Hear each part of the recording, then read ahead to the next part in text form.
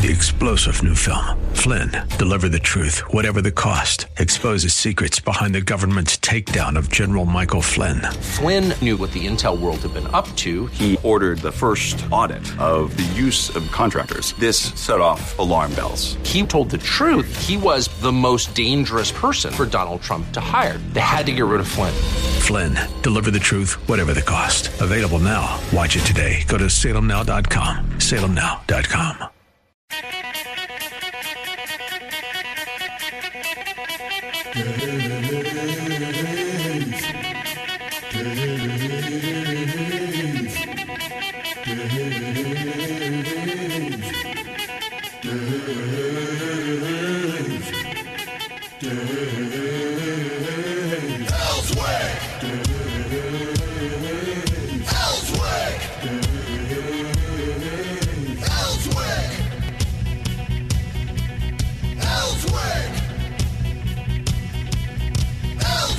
All right, we're waiting on Robert Steinbach. He should be calling any moment. We also heard that Chris Corbett would probably be calling in as well. I want to get Robert on and talk to him, and we'll do it over the phone this morning, to tell us what he thinks about what Senator Cotton and Senator Rubio are proposing with this new piece of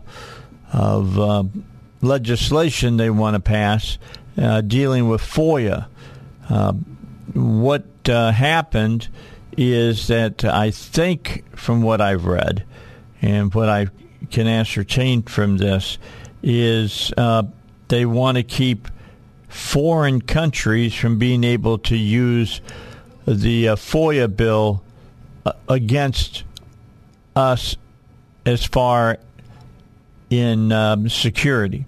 And that's basically what this is all going on and is about. I've got a story right in front of me. Let me read this real fast. U.S. Senators Marco Rubio and Tom Cotton introduced the FOIA Fix Act. The bill would fix an existing loophole in the Freedom of Information Act that allows foreign individuals, entities, and governments to submit a FOIA request.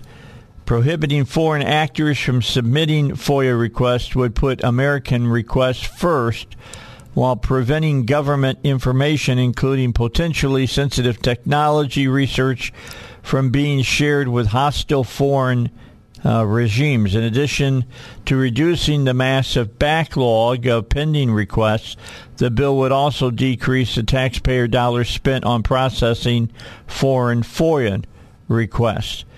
And according to Senator Rubio, he said it makes no sense that foreign entities can use our laws to access sensitive government information, all while thousands of U.S. citizens continue to wait for their FOIA requests to be answered. FOIA should be used to inform American citizens, not foreign entities. My common sense bill will correct that glaring loophole. The Chinese Communist Party and other foreign entities shouldn't have access to sensitive government information, said Senator Cotton. Our bill will prioritize American requests and prevent our adversaries from stockpiling U.S. government information. Now, specifically, here's what it would do.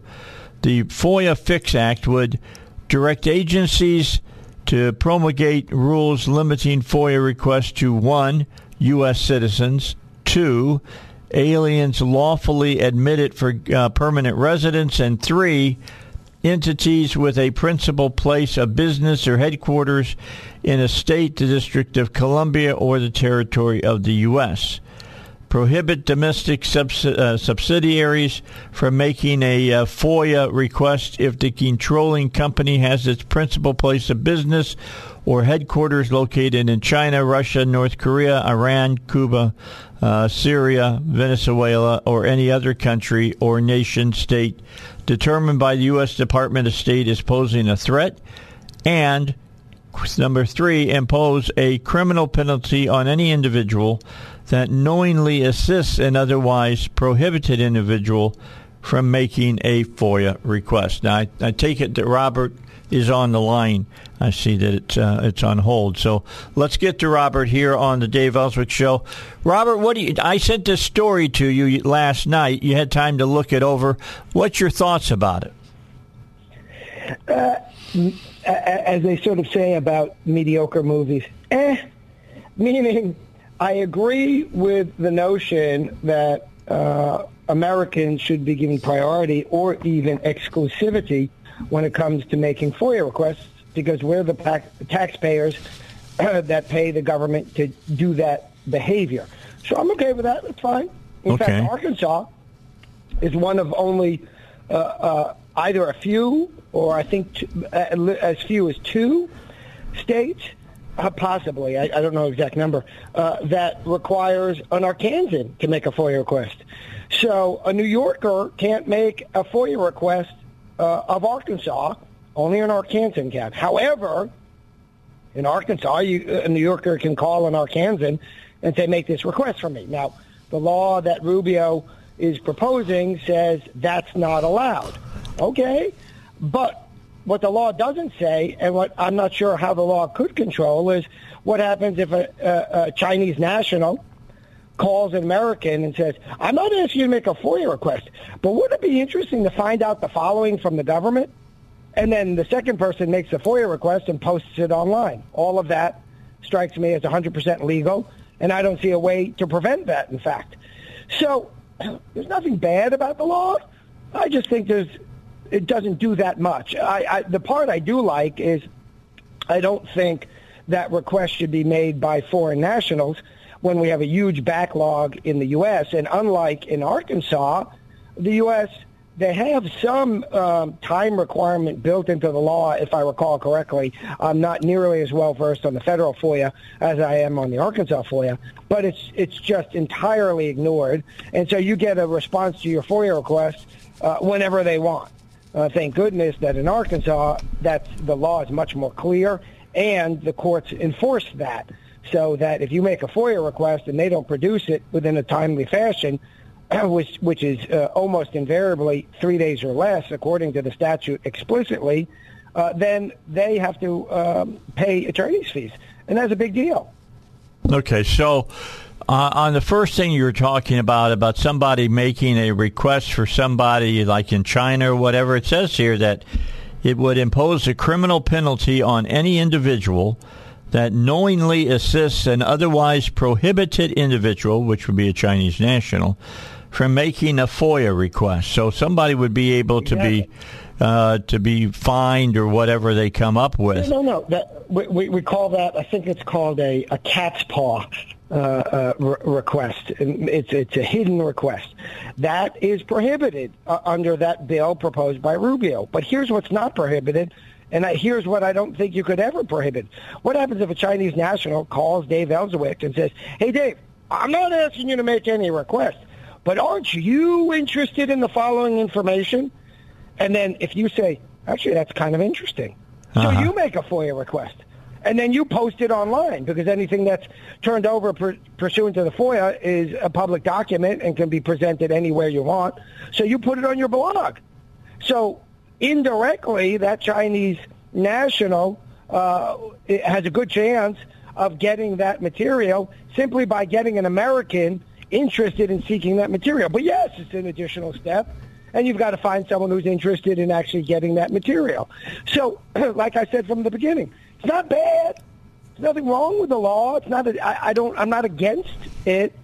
I just don't think it produces that much. I do like the first part even more, which is whether or not the Chinese national can wind up getting the document sort of indirectly by getting an American interested in seeking it himself. The Chinese national should not be the one making the request. I think it should be an American making that request. I agree with that. Yeah, it says here, let's just go over it. Prohibit domestic subsidiaries from making a FOIA request if the controlling company has its principal place of business or headquarters located in China, Russia, North Korea, Iran, Cuba, Syria, Venezuela, or any other country, nation, state determined by the U.S. Department of State as posing a threat. And so it would seem to me that this is kind of a push-off from back in World War II, where they had the big signs up, loose lip sync ships kind of things, and they're telling people, pay attention, and or we can slap your hand. I don't know what kind of penalty they're looking for here.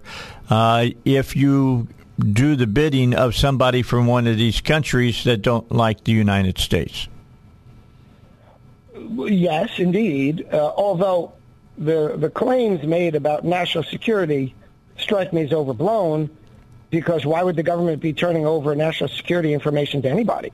That's exempt from the FOIA. So the only materials that the government's supposed to turn over pursuant to the FOIA are public records. So if the government's turning over public records that involve national security, they're doing something wrong. Okay. So that's kind of that's a red herring. And that's not supposed to happen. So this is a MacGuffin we're hearing right there. What's a MacGuffin? MacGuffin is where you say, hey, it's in a movie and they're trying to take care of somebody getting a suitcase or whatever, but the suitcase has no bearing on the story whatsoever. They just put it out there as a point of interest. Ah, gotcha. Yeah. We don't want ordinary Americans getting top secret information, right? That's why we have clearances. So it shouldn't go to an American, and it shouldn't go to a Chinese national.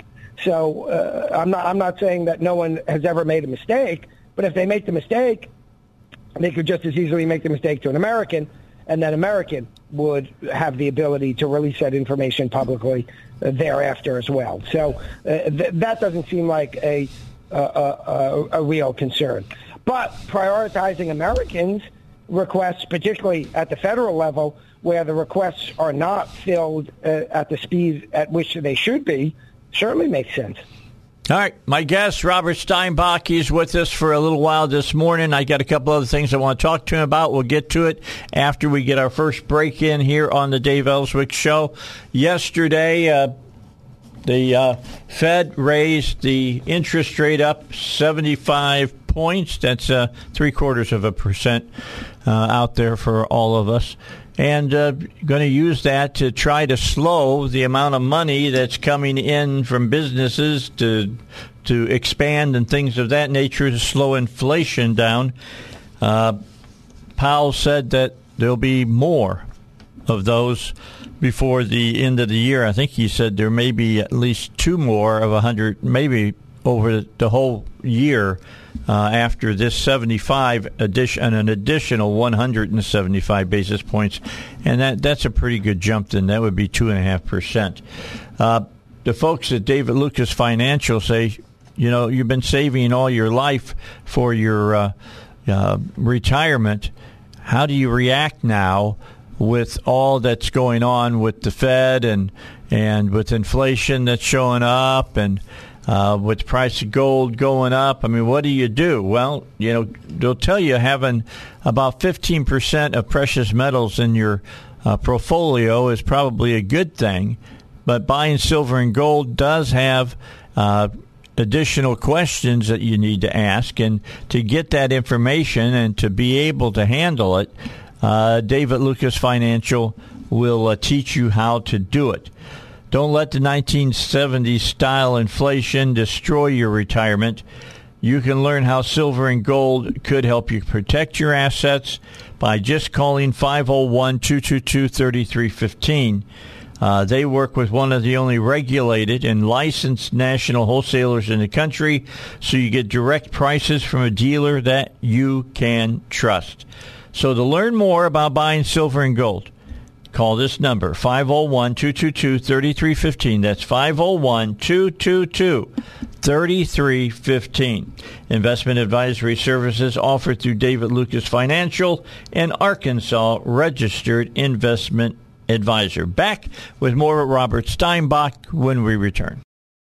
All right, let's continue on. Robert, yesterday, the president signed a sweeping new executive order that aims to protect LGBT, or this is what they say it does, aims to protect LGBT youth from a raft of conservative state laws and address barriers that they face to health care and housing. Now, this was a war that we had in the last General Assembly. We passed several laws on this, and a lot of people didn't like some of the things we did. Walmart didn't like them, and they complained about it. Chamber of Commerce. Yeah, Chamber of Commerce as well. The order directs the Department of Health and Human Services to release new guidance for states on how to expand access to comprehensive health care for LGBT parents patients, according to a White House fact sheet. It also orders the Education Department to release a sample school policy that is inclusive of LGBT students, among other actions. The order aims to use the muscle of the federal government to push back on laws in states like, for instance, Texas and Florida that have restricted access to health care for transgender youth and barred discussion in elementary schools about gender and sexual orientation. I find this interesting. With as much as we've got going on in this country and the problems that we have facing our nation of inflation, high gas prices, supply chain problems, high food prices, baby formula, the border, and all in all, down the road, the president, who's got the lowest ratings that he has ever had, or in fact almost any president has ever had, now has decided to take on this divisive issue. This really surprises me. Well, it doesn't surprise me at all, in fact, because this is what they do, right? As you recall, the left would always project and call the conservatives, say, well, you're ginning up social issues for political reasons. And that's exactly what the president is doing here. So it doesn't surprise me at all. This is what they do. They're trying to divert attention from the real issues. With that said, this is an issue, meaning not what the president's doing. It's trying to do it around state law, but the state government here in Arkansas and elsewhere, of course, made a number of laws to, amongst other things, protect children. And folks on the left, on the far left, don't like it. Yeah, let's look at what one of the spokesmen for the White House said. They said, quote, hateful discriminatory laws that target children are out of line where the American people are, and President Biden is going to use his authority to protect kids and families. Now, let's wait a second here. You're talking sometimes 3, 4, 5-year-old kids that have no say of parents that want to do things to their bodies that cannot be changed back again if the child doesn't have gender dysphoria or whatever. Seems to me that there should be some way of putting the brakes on this. Well, that's in fact what we did here in Arkansas. That's correct. We said that children shouldn't be getting permanent changes because it's too young to do that. And that's a decision made by the legislature representing the people. And so that's, and of course, the only limitation to that is a constitutional protection. Excuse me. And I know of none. So Arkansas enacted laws to protect children. Of course, again, the left, in an act of projection, seeks to do the same, claims to be doing the same through actions that are entirely the opposite.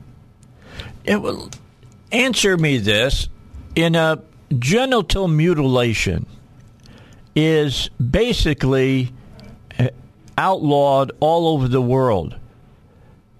But, snipping off a little boy's penis or whatever because you think that he might be, he wants to be a little girl or something, as the parents say, is not considered that. Can you explain to me the difference? Well, it is interesting that we see across the world there is this behavior in other countries where they mutilate women, girls. Yes.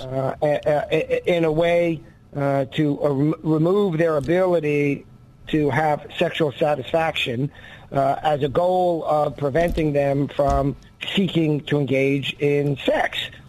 And that is rightfully reviled and criticized.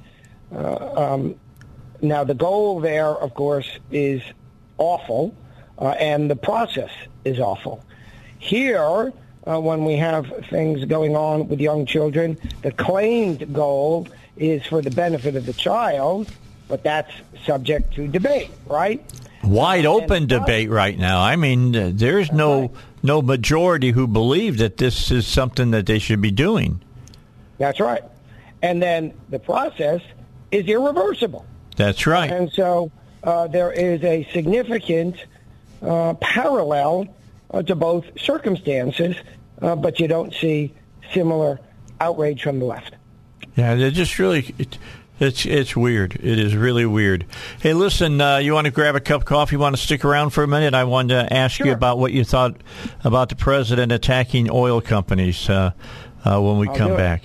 Let's talk about that. Plus, I wanted to ask you a little more about this particular issue as well, because this is where the AG comes into play.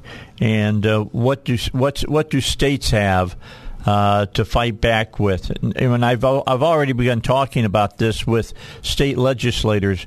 What are they willing to do in the next legislative session to fight back against the federal government? Let's find out about the news, though, first. We're going to do that here on the Dave Elswick Show. Let's check in with SRN News. All right, let's get back, and I want to go back to this story dealing with what the president did yesterday. And he has signed a presidential mandate about this whole thing dealing with anything dealing with LGBTQ treatments and stuff. It's pretty broad brush that he's painting with here.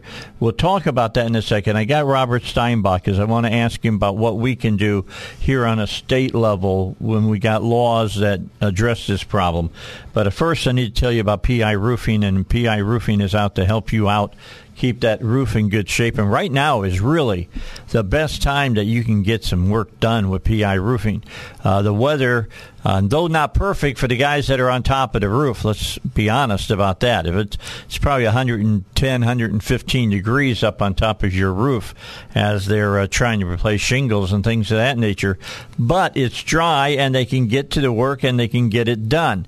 All you have to do is call PI Roofing, have them come out, inspect your roof, look at it, and they'll even give you a thumbs up, a thumb to the side there saying, yeah, you got a little bit of problem here, or a thumbs down because you got some hail damage or something like that, and you're going to need a new roof. And by the way, they'll take care of all of the stuff that goes around that, like dealing with your insurance company and all of that. You can get all of that taken care of through PI Roofing, and then all you have to do is take care of the deductible or whatever that you have left to pay on your insurance. So give them a call and talk to them. They're the only people that ever walked on the roof of my house. They're the only people who ever worked on the roof of my house. And I've had two roofs put on by PI Roofing, and several little leaks that I had here just recently because of things that happened with DirecTV and whatnot. Call PI Roofing at 501-707-3551, 501-707-3551, or visit them online, piroofing.com. All right, Dave Elswick Show. Let's go back. Here's what the president has said. I'm going to read this out to you again just so we know what we're talking about here. This happened yesterday. He signed a sweeping new executive order that aims to protect LGBT youth from conservative state laws and address barriers that they face to health care and housing. Here's my thing about being a conservative law. I think they're common sense laws. For all of you think that we should have all kinds of gun laws and those are common sense laws, well, I think this is a common sense law. The order directs the Department of Health and Human Services, the National Health and Human Services, to release new guidance for states on how to expand access to comprehensive health care for LGBT patients, according to a White House fact sheet. Now, Let me just ask this question of you, Robert. When you hear that the order directs the Department of Health and Human Services to release new guidance, that sounds like, to me, this is a way for the federal government to challenge states and to warn states, this is the way you got to do it. Is that what that sounds like to you? They tried that, right? You remember when essentially this same, the predecessor to this same administration, that is Barack Obama's administration, issued guidance to universities telling them essentially that they need to adopt this leftist ideology about, what is a man, what is a woman, who can participate in women's sports, which according to the left is anybody, right? Right. Virtually anybody. In other words, you just have to have the belief that you're a woman, of biology notwithstanding, and you and I understand that's not a woman. And again, and I always say it on your show to be clear and to be inclusive, and I mean that, which is we should let people live their lives. We should respect people. We shouldn't say offensive things to people. And if somebody, if a man believes himself a woman and wants to dress like a woman and go out in society like a woman, I believe, in fact, that's his right to do. But that right stops when it comes to going into the women's bathroom, when it comes to going in the women's shower, when it comes to going into participating in women's sports. There's a reason that we put the sex up on the bathroom door, right? And, of course, we've had the civil rights movement since the 60s. We've obviously and correctly done away with water fountains or bathrooms that are differentiated based on race. Could you even imagine that? I mean, it's mind-boggling. I was alive only after that stopped. No, I saw it, so yeah. Right. I know, exactly. But to this day, we see bathrooms that say men and women, and nobody thinks a second thought about it. It's not because we are ignorant to it. We don't think a second thought about it because we subscribe to the notion of apt differences between the sexes that warrant distinctions in bathrooms, showers, sports. Yeah, because prisons. That's fine. When you look at what the president is saying, this order, what it's really doing is because he also sent out this order to the education department to release a sample school policy. Say, here's what you should be following that is inclusive of LGBT students, among other actions.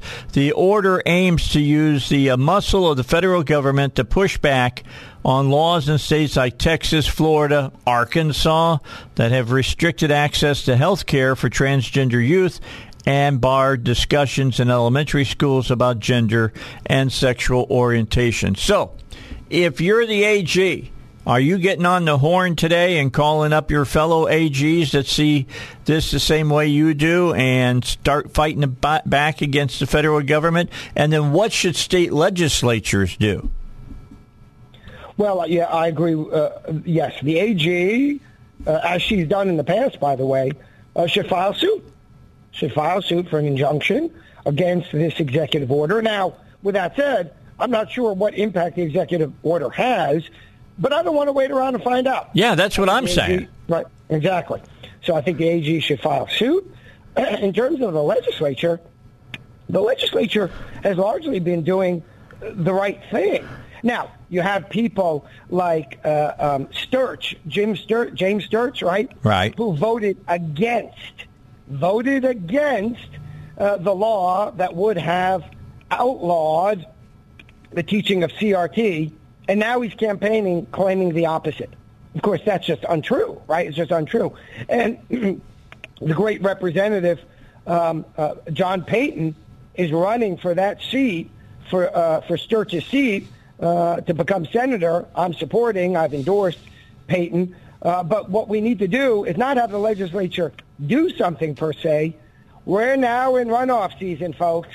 And if you live in an area that has a runoff, like in the area that John Payton is running against Larry Storch. I know it's James, but it reminds me of Larry Storch. Yes, of F Troop, yeah. Right.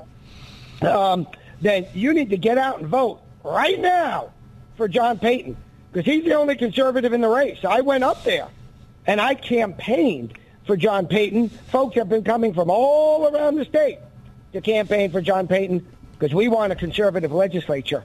And so what do we need to do? Not worry about what laws the legislature is enacting. So far, they've done a pretty good job. I've got some more ideas, and when we're back in session, trust me, I'll be talking with them. As you know, I have been endorsed by a half dozen state senators, so I'll be talking to them and others, many others, to increase the conservative nature of this state. But in the meantime, folks got to get out, vote in these runoffs. I know it's tiring. You just voted in the primary. Now you got to vote in the runoff. And you got to vote if you live in John Payton's senatorial district. That's broader than his representative district. Get out and vote for John Payton. John Payton's the only true conservative in the runoff. Yeah, I agree with you 100% there. We got to get our final break in. Let's do that. And then when we come back, the president sent a letter to the oil companies, the refineries, in fact, saying, produce more gasoline, doggone it. Quit being a profiteer. Quit trying to screw the American public. We'll talk about that because it ain't even so, because this president is the one who's caused what we've got right now. Don't forget about Pat Davis and about health insurance. Save yourself some money, some big money. With health insurance, you can save yourself maybe in the neighborhood of, if you have a small business, $15,000. Going the way Pat says to go with health insurance for your workers. If you supply health insurance to your workers, you can save you a lot of money. You can help them by not having to pay co-pays and big deductibles and things of that nature. That's a win-win, and that will give you the opportunity to go out and offer employment to people that are well qualified for your business. Now, if you're an individual, you got a family, they save you money there as well. 30 to 50% is what Pat Davis can do with this way that he does health insurance, and you need to check it out. You can have any provider in the nation. There are no co-pays. There's no deductibles or big deductibles. There may be a deductible or two, and often you get a check when you go to the doctor, urgent care, and even the hospital. How would you like to get a check from them for a change instead of always sending them a check out of your checking account? Call Pat, talk to him about this, 501-605-6935, or visit him online at yourhealthplanman.com. All right, back. Final segment. Robert Steinbach, my guest. Robert will be back with us tomorrow morning as well, along with Chris Corbett. They'll be both by phone, and we will talk about what's going on, as far as politics here in the United States and how that can affect us here locally. For instance, this order, that the executive order that the president signed, can have direct effects on the state of Arkansas and the laws that we want to live under here in the state as well. Well, there was other things going on in Washington yesterday. President Biden chastised. He didn't chastise him. He yelled at him and sent him a nasty letter.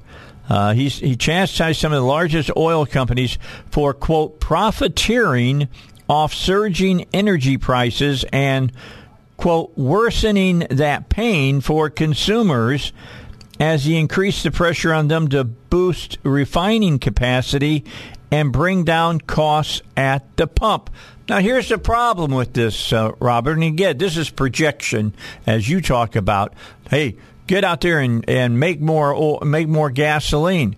You know, there hasn't been a new refinery built in the United States since the 1970s? Of course. So the government, this government, Joe Biden, shuts off the potential for a pipeline, prevents refineries from being built, and then says, oh, my gosh, we're importing oil instead of producing it ourselves. We were energy independent under Trump, and we ain't so anymore because the left keeps cutting off our nose to spite our face. Yeah, well, you got a president that doesn't want to take any responsibility at all for his own policies, and so he's always pointing his finger at other things. And here it is again. He's pointing at the oil companies. Here's what I wish the oil companies would do. Have a big news conference and answer why they're having problems keeping up with, the lack of gas at the pumps and with all the people who are wanting, to fill up their cars, and why it's so expensive. It's expensive because government policies have made it expensive. It's the Biden administration that has said to the oil companies, hey, we're not going to let the banks finance any of your stuff that you want to build. Dave, I've got the solution. We should just tap into the nonsense that's coming out of the Biden administration, because that's a bunch of gas, ain't it? Can't we just tap into that gas? It'd be nice, wouldn't it? Yeah, right. It would definitely be nice. Looking at what the oil companies got a letter from Biden. He demanded that they explained their decision to limit refinery capacity and announced that his administration would hold an emergency meeting to discuss ways of stemming the crisis. Hey, guy, why don't you invite the owners and the CEOs from these oil companies and talk to them about it, not try to just dictate what you want them to do? To be clear, I'm not necessarily friends of oil companies or not, one way or the other, and I don't know exactly how they're producing oil. And the flip side is, if Dave Elswick, Rob Steinbuch, or Joe Biden wants to write a letter to the president of an oil company, say, hey, guys, can you do X, Y, and Z? That's free speech, right? They're entitled to write that. But the difference is suggesting that somehow the oil companies are manipulating the oil flow, and whether they are or not, I have no idea. But clearly the driving force behind the gas prices that we have today are twofold. First and foremost, to be clear, is the ongoing policies of the Biden administration that has restricted America from being energy independent. That's the first.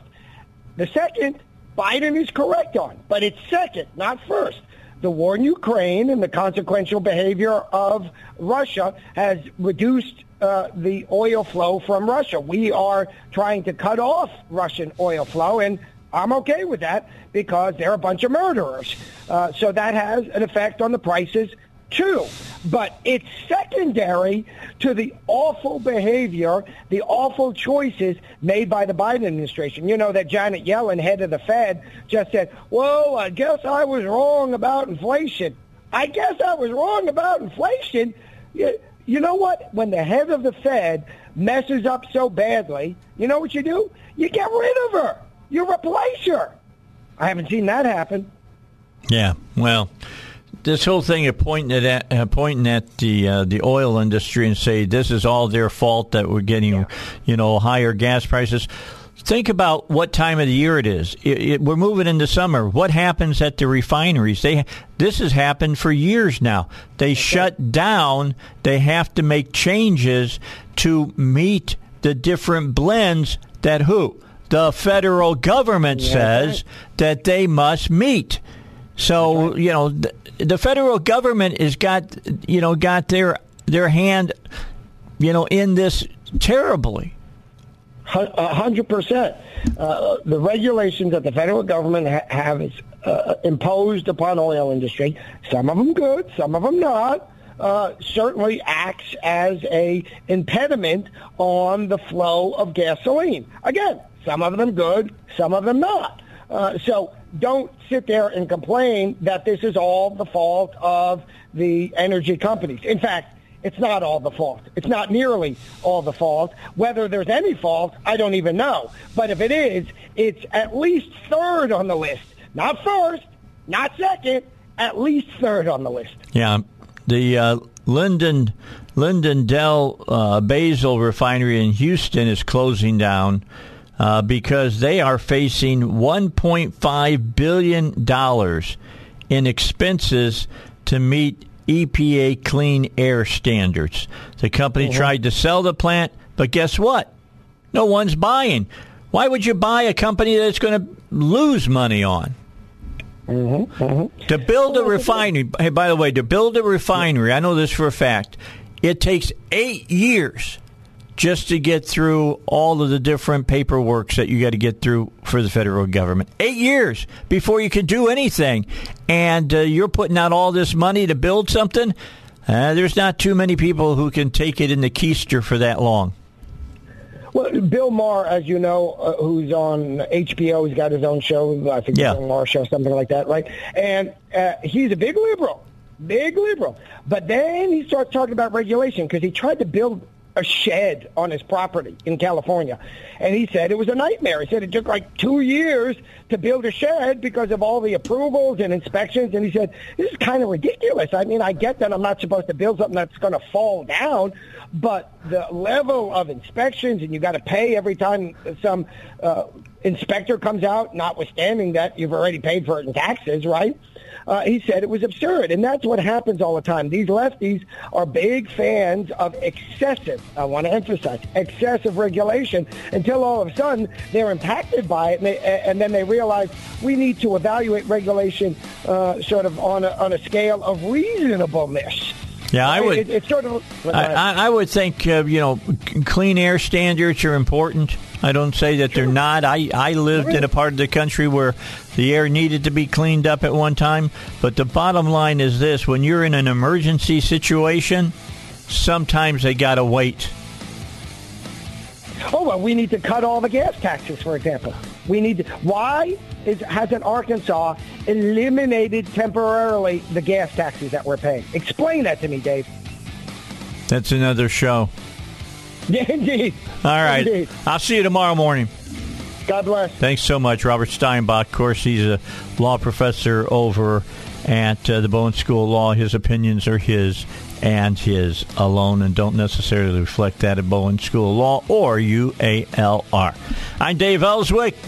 Joe and Duck will be joining us in a moment. What's this heat doing to your car? We'll talk about it next on the Dave Elswick Show.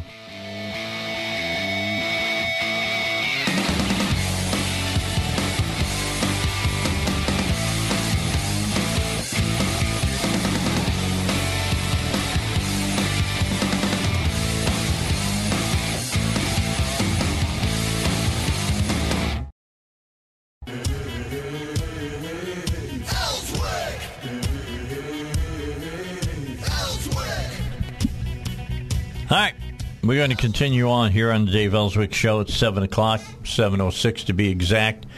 Joe is here from Joe's Garage, Duck here from Duck's Garage, and I got big questions to start off with them when we get into specifics about cars, but let me just ask you guys, are you getting tired of the administration pointing fingers at everybody else instead of themselves about high gas prices? Absolutely, I am. Yeah. You know, it's kind of simple. If you look at it, their MO is, who are you going to believe, me or your lying eyes? I like that. Because anybody can drive up to a gas station and see what the cost of it is. Mm-hmm. And I hate to tell him whether he likes it or not. It's his watch. It's his fault. Yep. Period. Well, it's his policies. That's it. That's why it's his fault. It's his watch. That's what amazes me. He's supposed to control things on his watch.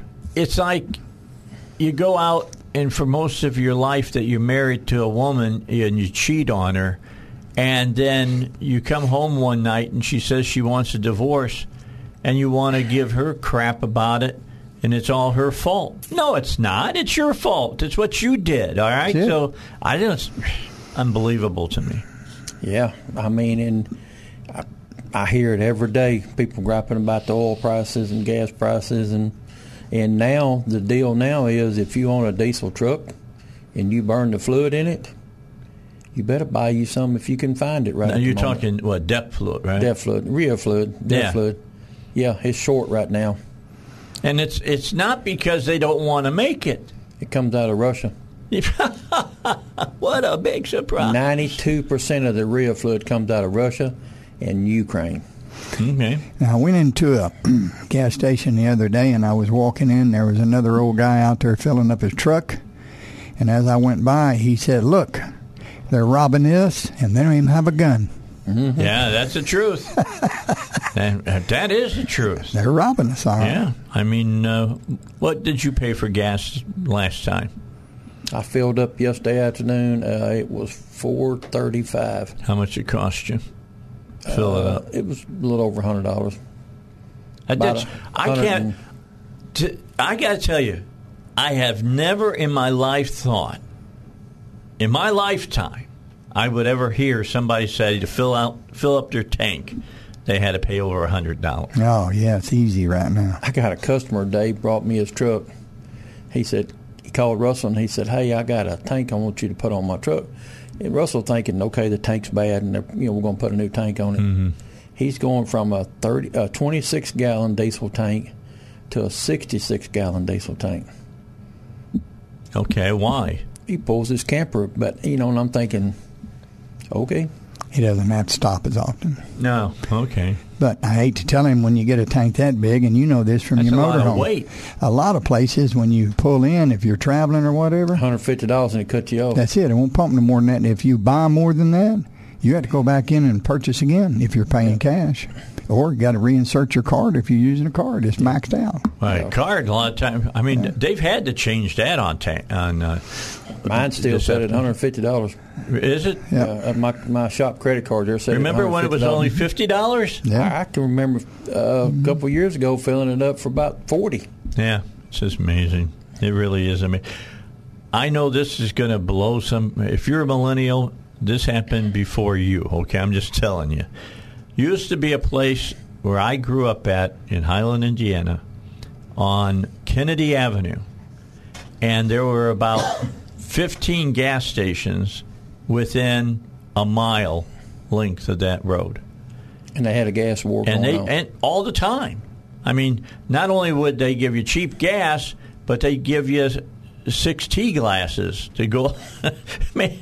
They glass glasses, not plastic glass, or a toaster or something. And I remember gas being as low as 9 cents a gallon. The cheapest I can remember, my dad had a Redbird service station, and the cheapest I can ever remember it being was 19 cents.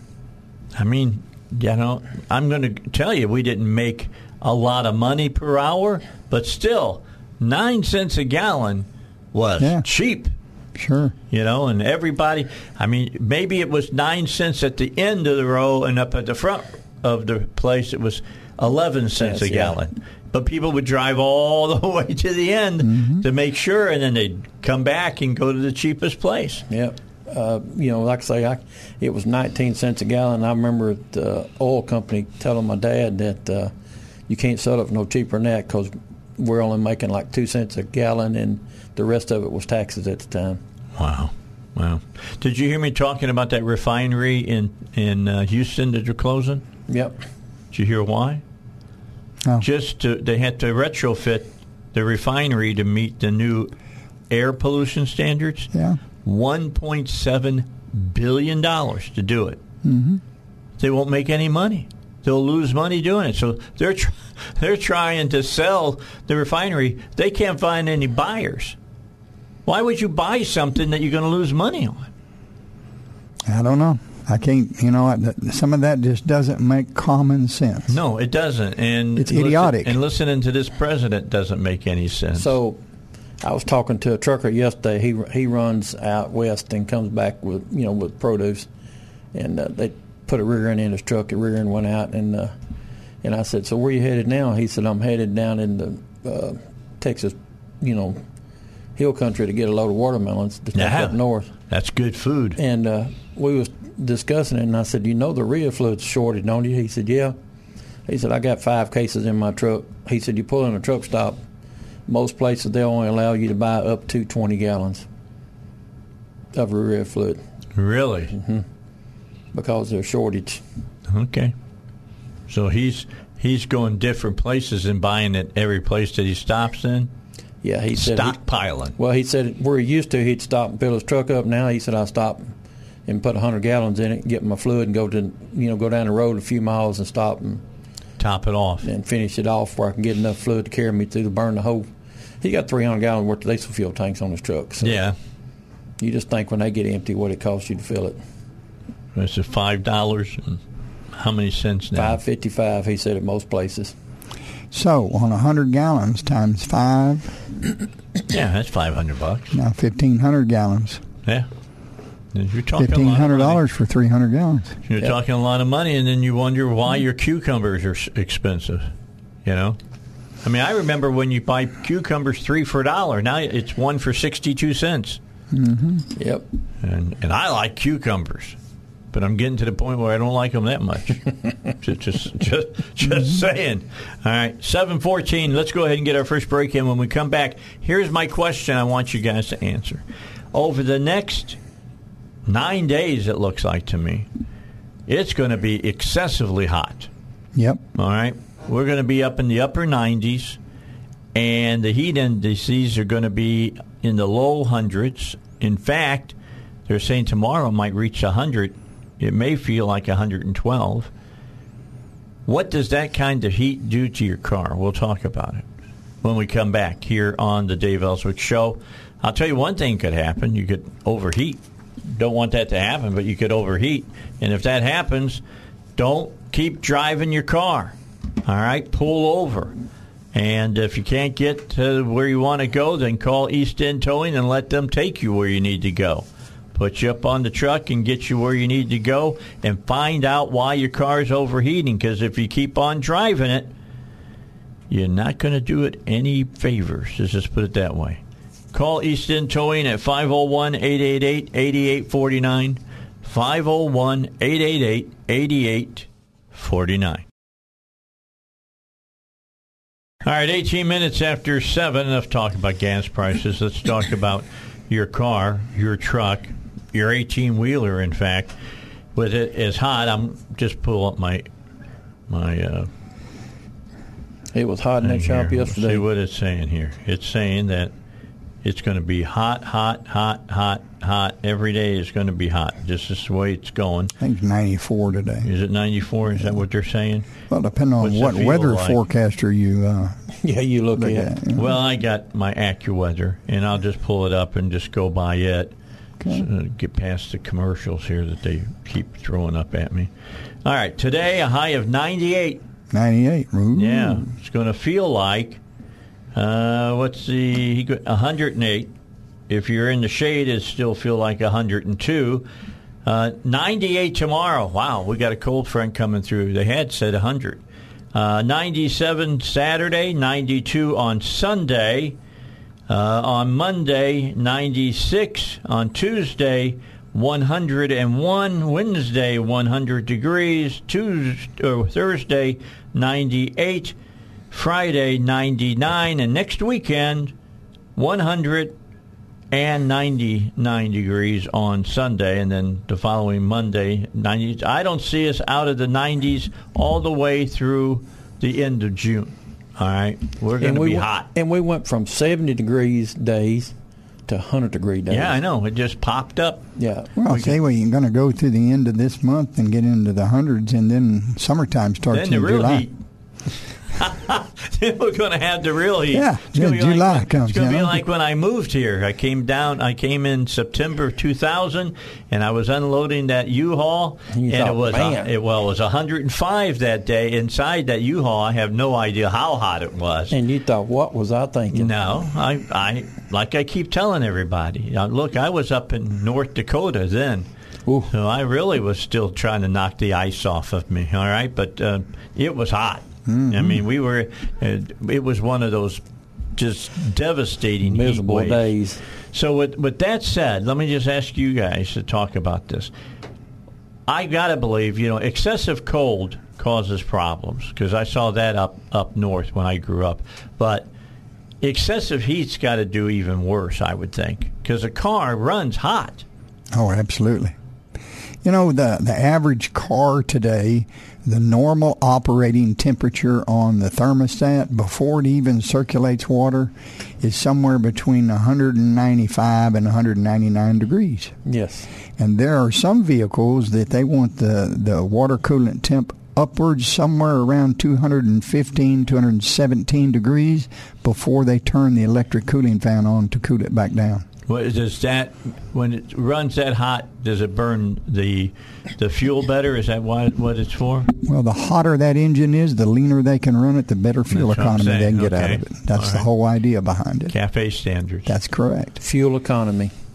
And you know, when engines run that temperature, they do that year-round, Dave. But the problem in summertime is the air they're using to cool that engine off. If that air is 50 degrees, that's not too bad, is it, Doug? Nope. But when you're using 100-and-something degree air to cool off a 200-and-something degree engine, it don't work too good. The cooling time takes longer, doesn't it? A whole lot longer. Where in the wintertime, it'll take 10 or 15 minutes to really cool it off. In the summertime, it may take an hour by the time it gets enough cool breeze blowing across it. And you know those fans. If you got a breeze. Yeah. Well, the fans create the breeze, but the fans, when they come on, some of them have more than one speed. They've got low speed and then high speed, and the high speed is what you're going to hear. You'll see a lot of trucks sitting at a red light, and all of a sudden you'll hear a yeah. That's the high speed fan kicking on right coming there. on. Yep. You can hear the fan clutches on them 18-wheelers when they kick in, can't you, Doug? Yeah, and they're using the same thing now that cars uses. Some of them have got a 3-speed on it. Yeah. You'll hear them. You'll raise the hood up and it'll be turning, but it'll be, you can almost count the blades, and then all at once it'll speed up, and then that's when you hear that woo noise when it starts pulling hard air through it. Yeah. And you know the high temperatures, they're bad on a lot of components: AC components, engine cooling components, water pumps, radiators, reservoirs, ECMs. Yeah, everything that is, you know, is underneath the hood, and they put a lot of electronics underneath the hood today. A bunch. Like, all your sensors are electronic, your mass airflow sensors, throttle bodies, everything. And speaking of mass airflow, Joe, we had a customer come in. He'd done put 3 alternators on his Dodge truck. This is a diesel 6.7. He'd done put 3 alternators on it. Told Russ, he said, there ain't no way I got 3 bad alternators. And Russ said, nope. So we go out there, and he hops too far over it to it. The alternator starts charging. What had happened, the mass airflow has shorted out and blowed the ECM. Blowed the battery charging part of the ECM. Yeah. So he put ECM on it, put a mass airflow sensor in it, started charging again. Yeah. But one little part can cause... Okay, so one little part, can excessive heat cause one little part to fail? Oh, yes. Yeah. Well, you know, when you talk about sensors, the mass airflow and coolant temp, and all these sensors are 3-wire sensors, which means they have a 5-volt reference wire. Okay, going into them. But that goes back to the computer itself. And the drivers in there that work some of these sensors are looking for the feedback from it. If it shorts out and damages it, the computer's damaged. When the computer's damaged, then you're going to have to repair. You know, sometimes you have cause and effect. The sensor was the cause of this. The effects of it is a new ECM. And, of course, the guy, he didn't know how to check it, so he put 3 alternators on it. There's probably nothing wrong with the original alternator. Probably not, you know. And he said, I should have just brought it to you to start with. And I said, well, that's what we say on the show. But test, don't guess. It wind up that $200 map sensor wind up costing him about $3,000. Time is all said and done. Ow! Then I waited 9 weeks on the ECM for it. Yeah. Now that's insult on top of injury. I got one. I've been waiting. Nothing against you. I'm not saying it's your fault. I'm just saying that you got to wait that long to get it fixed because you can't get the part. I had one guy's truck 11 months waiting on a single plug ECM for Dodge. Holy cow. And finally, because they're obsolete from Dodge and they're obsolete from Cummins, they don't make them no more. And ain't nobody got no cores. And I had 3 cores there at the shop. We sent them all to the people up there that builds them, and they called back and said these are junk. Can't fix them. So she finally got some in, called Russell here. It's been about a month ago, and she said, I got 4 of these ECMs in. How many you need? 4? Well, she thought he only needed one. Right. And he said, well, I've got 4 of these trucks now that I need ECMs for. She said, well, give me all 4 of them. Let me go pull these off the shelf. And I get them one at a time. We're waiting on the last one to come in now. Good God. But 11 months waiting on one. See, electronic... That's a guy who's out of work for 11 months. Yeah, electronic control module. And the manufacturers build cars they design. Anyway, the engineer and design, and then they have a vendor that makes those ECMs originally.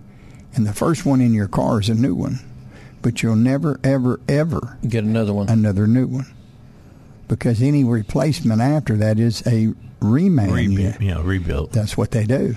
And a lot of the vendors that made them originally, they ain't in business no more. So I guarantee if a vehicle is 6 or 7 years old, there's a good chance that the manufacturer, that electronic component, the engine control module, is probably an obsolete for them. Right, Duck? Yeah. It used to be 10, but it's down to about 6 or 7 now. I got a 2000 Ford truck with the 7.3 in it. You can get in it, crank it, and go down the road, and the door locks go up and down. Okay. And Tim pulled the door panels, thought it may have had a short somewhere. Finally found it. It's got a module for the door locks. Got water in it. Windshield was leaking, got water in it. Now, how long are you going to wait to get the module? They won't even give me a date. It's under the left side of the dash by your foot.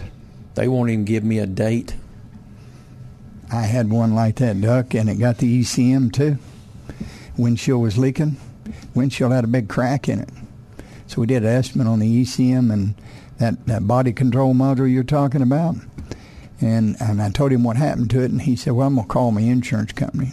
I said, well, might as well because it's water intrusion. Yeah, that's what I told him. And that insurance adjuster come out there and looked at it, and he said, well, I don't think that crack in the windshield's leaking. The seal around the windshield's leaking. I said, most likely. He said, well, that's not going to be covered under his comprehensive coverage. And I said, well, why not? He said, well, it's not. I said, well, if he left the window down, it rained in there and filled it up, would it be covered? And he said, yeah. I said, so if he was just in a flood and the water level come up inside and got those computers wet, would it be covered? He said, yeah. I said, man, I'd like to be on the other end of this conversation when you called this guy and told him that. Yeah, no I really would. Just be the fly up on the wall laughing. Yeah, because I'm like, I don't see really and truly, you might technically say it ain't covered from water damage because where the water came in at. But if he left the window down, it's no different. That's going to be interesting because I think you can either pay it or lose a customer. Well, that's what I think is going to happen. He went and sat in his car for about 30 minutes, come back in, and he said, when you get through with that, just email me that and I'll send you a check. Well, he did a little thinking about it. He went out there and did a little calling, what he did. I laughed and I said, that conversation didn't go to. I said, no, it went real well when I called him. Is when I called my boss, the conversation was back and forth. How do we, and they were trying to figure out how to talk him out of it. Yeah. And I'm sure that's the same thing with this windshield that's leaking around where it's sealed in. Yeah. Okay, we'll talk further when we come back on this. Then we're going to talk about heat and how it damages your car. Back with you here on the Dave Elswick Show. Let's talk a little bit about Bumper to Bumper. They are the sponsor of this show. We appreciate them putting the money up to make it possible for Duck and Joe to come in every Thursday, answer your questions, and give you some information that'll help you with your automobile. If you have a question, you can always call 501-823-0935, and they'll give you their honest assessment of what you're talking to them about what might be a problem and what might not be a problem. But let's talk about something that you just mentioned, Duck, and that is getting pieces, getting parts, and getting them as quickly as possible. Bumper to Bumper has really, I think, done a much better job than a lot of the other companies. They have kept up with it. There have been a few things they've been out of, ain't they, Joe? Yeah, but everybody else out of it, too, Yeah, there's one fuel filter for a big truck. It's a cartridge filter.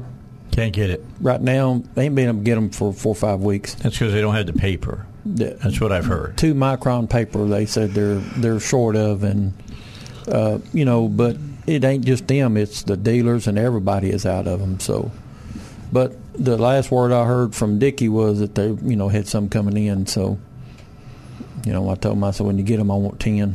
Yeah. Well, but bottom line, I'm sure that they order a bunch of them. Oh, they'll come in cases, yeah. They said, well, they'll come in on train cars. When they come in, make sure that we have some of them. Oh, yeah. Because they buy enough of them, they got a little bit of, I'm sure, push. Absolutely. Yeah, because they're buying for like 10 or 12 warehouses. Yeah. And they're in the group where it's not just them, it's a bunch of other people, other businesses that's buying them too. So, and they've been buying them for years because they've been in business for 103 years. Yeah. And it's like I said earlier, Dave, the urea fluid right now is short. If you got a diesel truck, and you don't dare try to run it without it, because if you do, somewhere's between $1,000 and $7,000-8,000 to fix it. Then you said the EPA will not make the necessary, break for these guys to be able to change the computer a little bit. Nope. If they run out of urea, they will. Oh yeah, because the trucks will have to run. Well, that's kind of like Cummins had the DEF module problem. Still got the problem, but it's a little better than it was. They finally, and all the DEF module does is just tell you, hey, you got 3/4 of a tank of death or 1/4 of a tank of death. That's all it does, and it goes bad.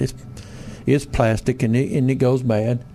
That they finally come up where the EPA finally agreed to let them. You can go in there and program it out, but it's only good for 6 months. Then you pay another $600 to get them programmed out again. Yeah. Our government, like I said, Harry Brown was a libertarian, used to run for president. His best statement was, the government comes and breaks your legs, and then they come back and they say, here, I got some crutches for you to help you. Mm-hmm. And that's exactly what they're doing right there. Sure. This is crazy. But what's going to happen, Dave, and I asked this trucking guy yesterday, I said, so what's going to happen when you pull up and you need diesel fuel and you need urea fluid? We got the diesel fuel, but we have no fluid to put in to make it go down the road. I said, what are you going to do? He said, going to pull over and stop. He said, we ain't got no other choice. It's they got to get this figured out, because this is going to shut the whole country down. Because when these trucks, you don't see them running up and down the interstate, you just think about what ain't getting moved. Everything's not getting moved. Well, that's why it's such a backlog in California, is because of the laws that are there for the truckers. Yes. I mean, what is it? You got to have a 2012 or 2015. 2015 or newer truck to be able to haul anything. I got a customer bought the Pacific Coca-Cola company out there. He bought 10 trucks from them. Trucks was too old. All of them are in good shape. He bought them for a little nothing because they couldn't run them on the streets out there.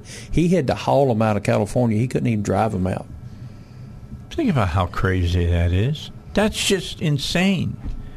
But there used to be a comic that was in the newspapers. Now, for you who are young enough, there used to be a thing called a newspaper. Yeah. But anyway, Beetle Bagley. There used to be Pogo. Remember Pogo? Yeah. And in Pogo, there was a famous statement always made: "We have met the enemy, and he is us." And that's exactly where we're at right now. That's correct. We're our own worst enemy. Yep. That's amazing. All right, let me get back to heat with you guys, because I told everybody we're going to talk about that. What should the owner of a car or a pickup or an 18-wheeler be doing? I mean, I'm thinking preventive maintenance is a good way of not breaking down on the side of the road when it gets too hot. Preventive maintenance is a great thing, Dave, because you need to check your hoses and your belts and check your water pump, make sure it ain't leaking out of the weep hole, check your radiator and everything. But the main thing is, ain't it, Joe, if it starts heating up, pull over on the side of the road and cut it off. Immediately. Don't keep driving it. Most overheating situations, I'm going to give you a 99% chance of this causing it on overheating situations. It's one of two things, and there's a 99% chance it'll cause it to overheat. The lack of coolant, which means it's leaking somewhere, or it ain't circulating properly, which means the radiator's stopped up or the thermostat's not functioning properly, because those are the only two things that'll make it do that. You could have a water pump impeller that's wore out. You know, these new water pumps today, they put plastic impellers on them, Dave.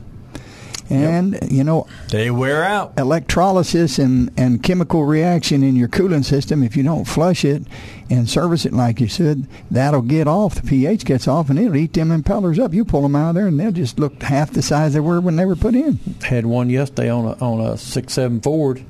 Guy come in and said, hey, it keeps trying to run hot on me. Pulled the water pump off, and the impeller was laying in the hole. That fell off the shaft. Plastic, done heated and come off the shaft. Yep. Luckily, put a new water pump in, right? Well, that truck there has two water pumps. That's correct. Oh, okay. It's the only thing kept it alive. Yeah, if it hadn't been for the other one, he'd have cooked it. But he was smart enough to put it on record and send it over there and put two water pumps on it, and he was fine. But there again, like Joe said, I mean, I've seen here lately, we've seen more water pump with impellers off of them than I've ever seen in the past. Okay, so you're saying that how often should you change your fluids in to cool your car?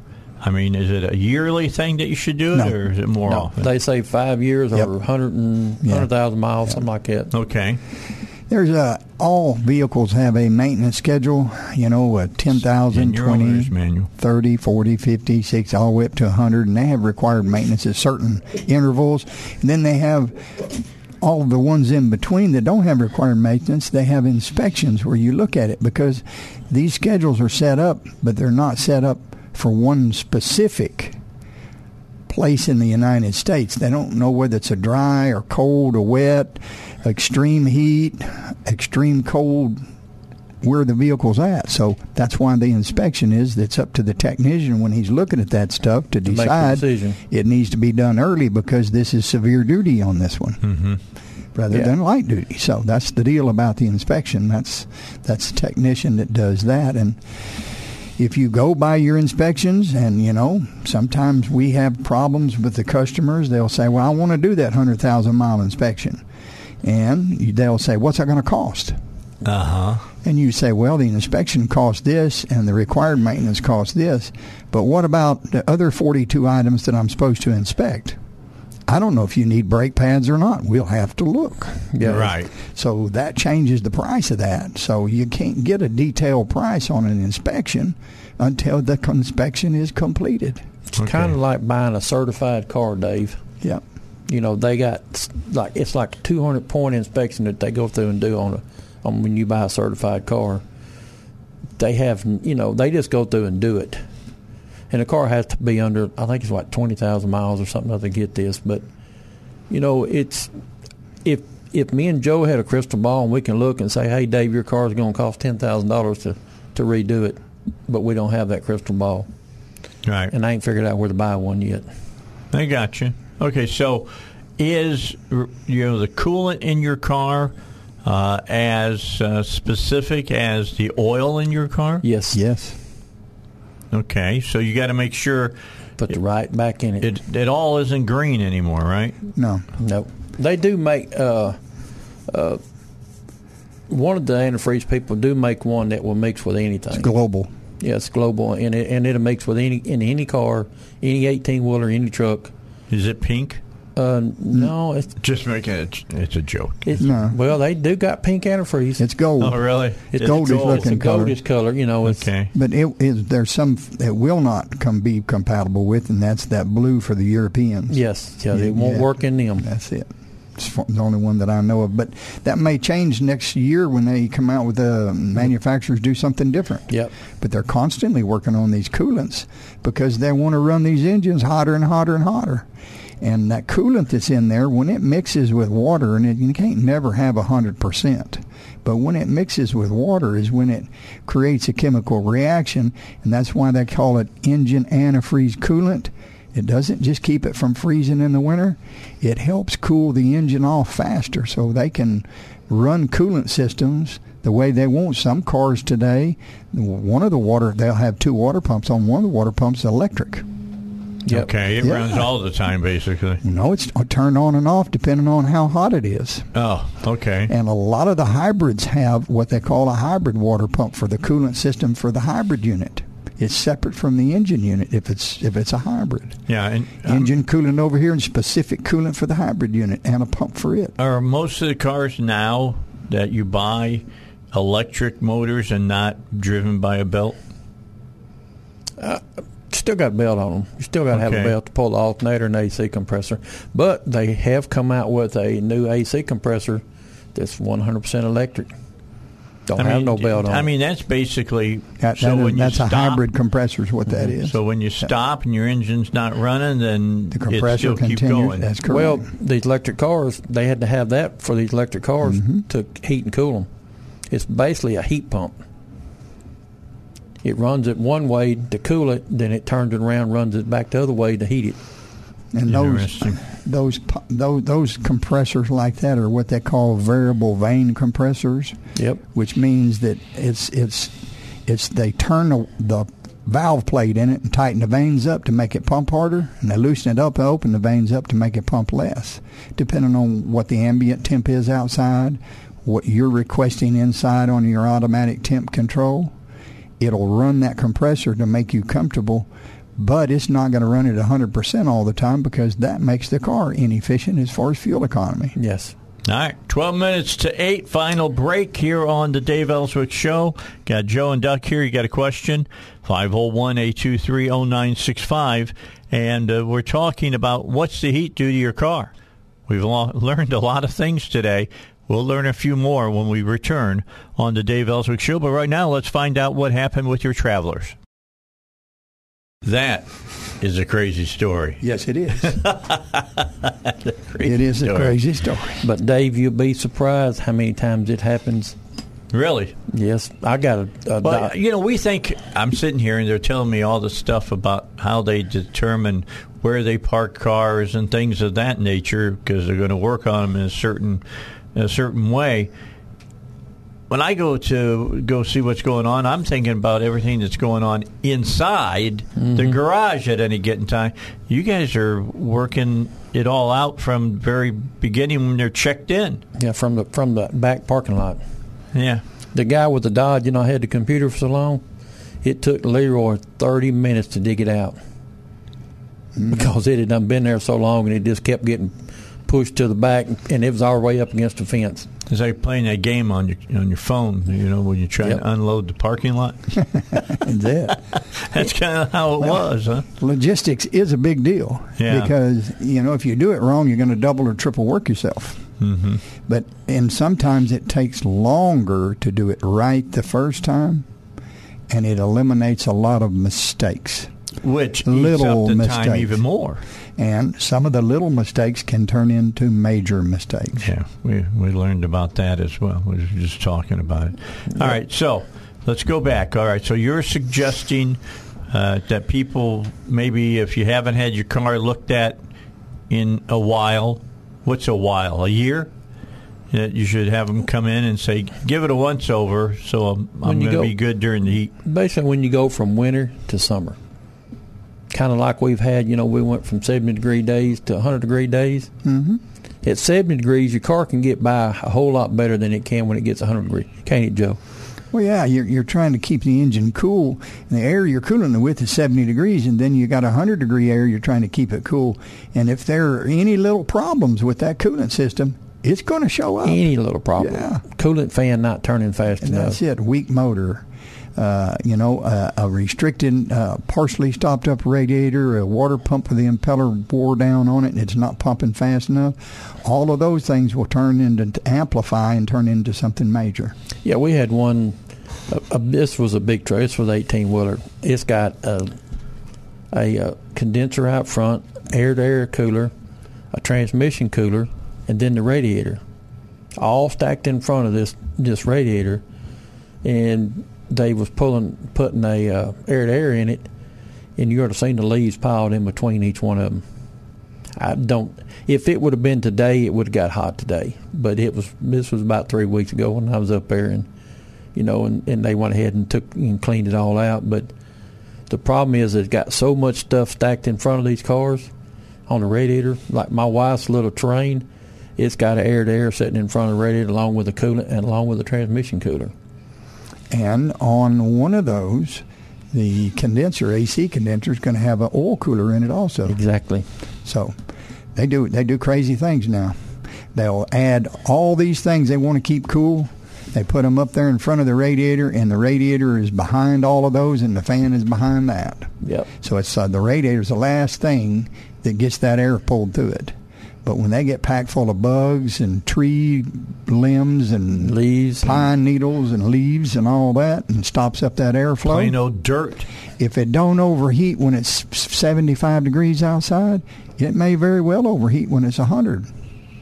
That's a fact. And that's why you want to make sure that you know the person who's working on your car and know that they're going to check that kind of stuff. Well, yeah, it's part of the inspection. Yeah, you need to do a inspection before fall into winter too, because the antifreeze needs to be checked on it. If you had a leak and you fixed a hose on it and you just filled it back up with water, you've diluted that antifreeze. That'll make it possibly freeze the next winter too. So there's a lot of things. And speaking of that, Joe, you got to remember. You crank your car in the morning, you go out, get in your car, crank it, put it in reverse, back it down the driveway, take off down the interstate. It's 70 mile an hour, and the air temperature would just say 10 degrees outside. You think how cold that is hitting that radiator. Mm-hmm. That's why you see a lot of them sitting on the side of the road steaming, because they froze. They had just enough antifreeze to keep them from freezing, setting still, but running down the interstate 70 mile an hour don't have enough. Well, I'll talk about that here in a few months. Yeah, we'll get that in the winter. I don't think we have to worry about it right now.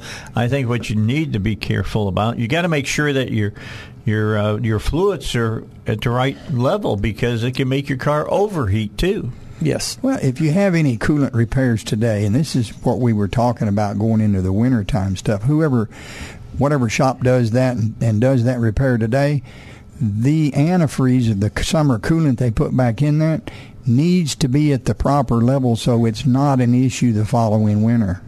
Because you'll think, well, it was 8 months ago I had a water pump put on it. I should be all right. Technically, he should. They should, or whoever owns the vehicle. Yeah. But that's only if the technician put the proper amount of antifreeze in it and got the level set right for it to be like minus 15, minus 30. Okay, so Is it just as easy as it used to be? You just take the cap off and look down in it? Nope. I figured. Need to put a tester on it. I figured. They make a tester for it, Dave. All right. Appreciate you guys for coming in today. You're welcome, Dave. Duck here. Thank you. And Joe.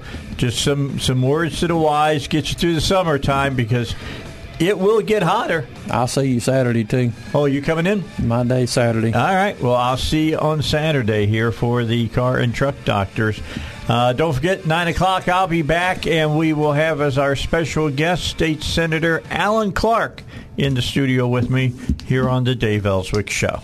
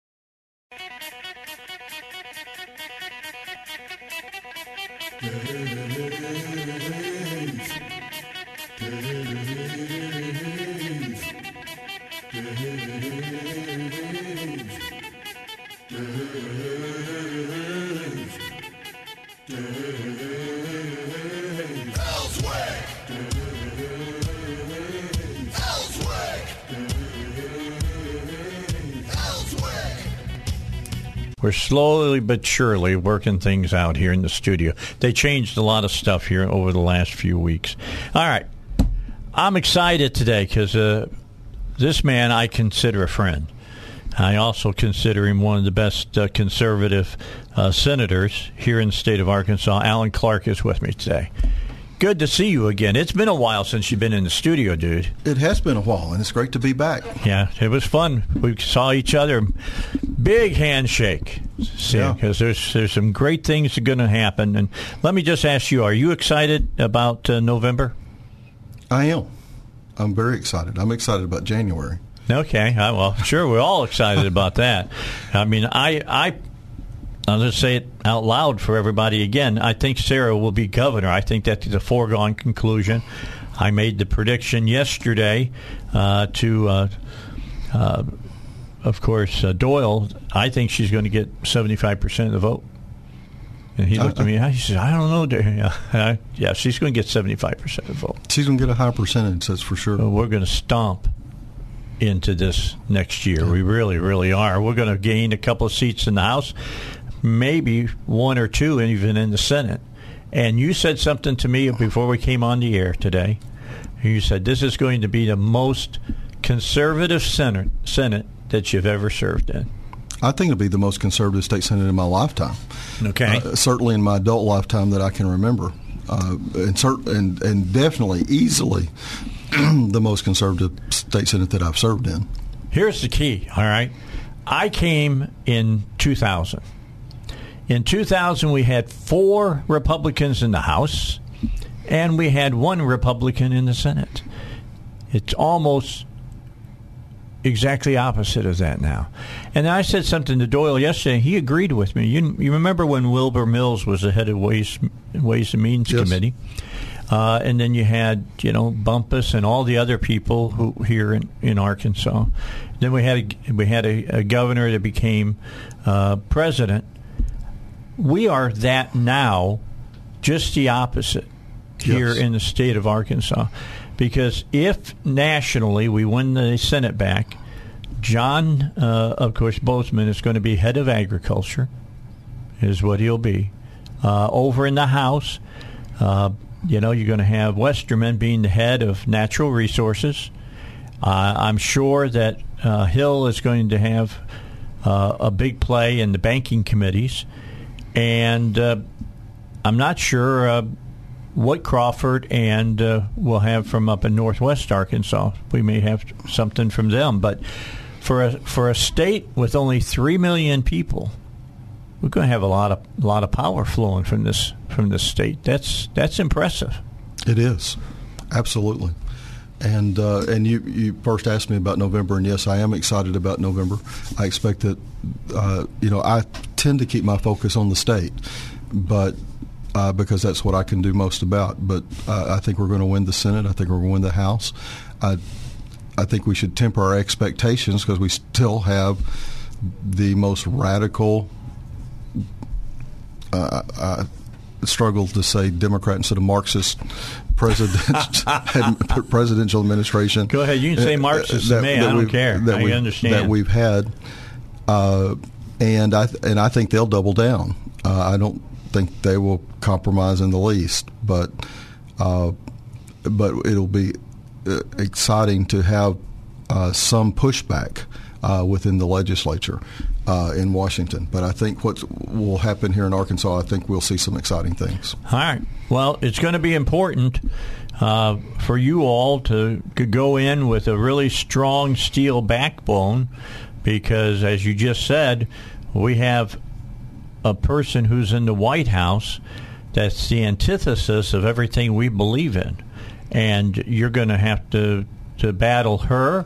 I think Sarah will battle him. I think Sarah will battle him as well. And whoever the AG, and I expect that to be Tim Griffin, he's going to be writing opinions left and right to fight this administration. I think so, and I don't want to put words in the new governor's mouth. She's going to set the tone of her administration, and I'm excited. I think that maybe could use a stronger word than that, but excited about getting to work with the new administration. And I don't think she'll come in looking for a fight with the Biden administration. As we watch what they're doing, I don't think the Biden administration. Well, they're already asking for fights with you guys. Yeah, they're not.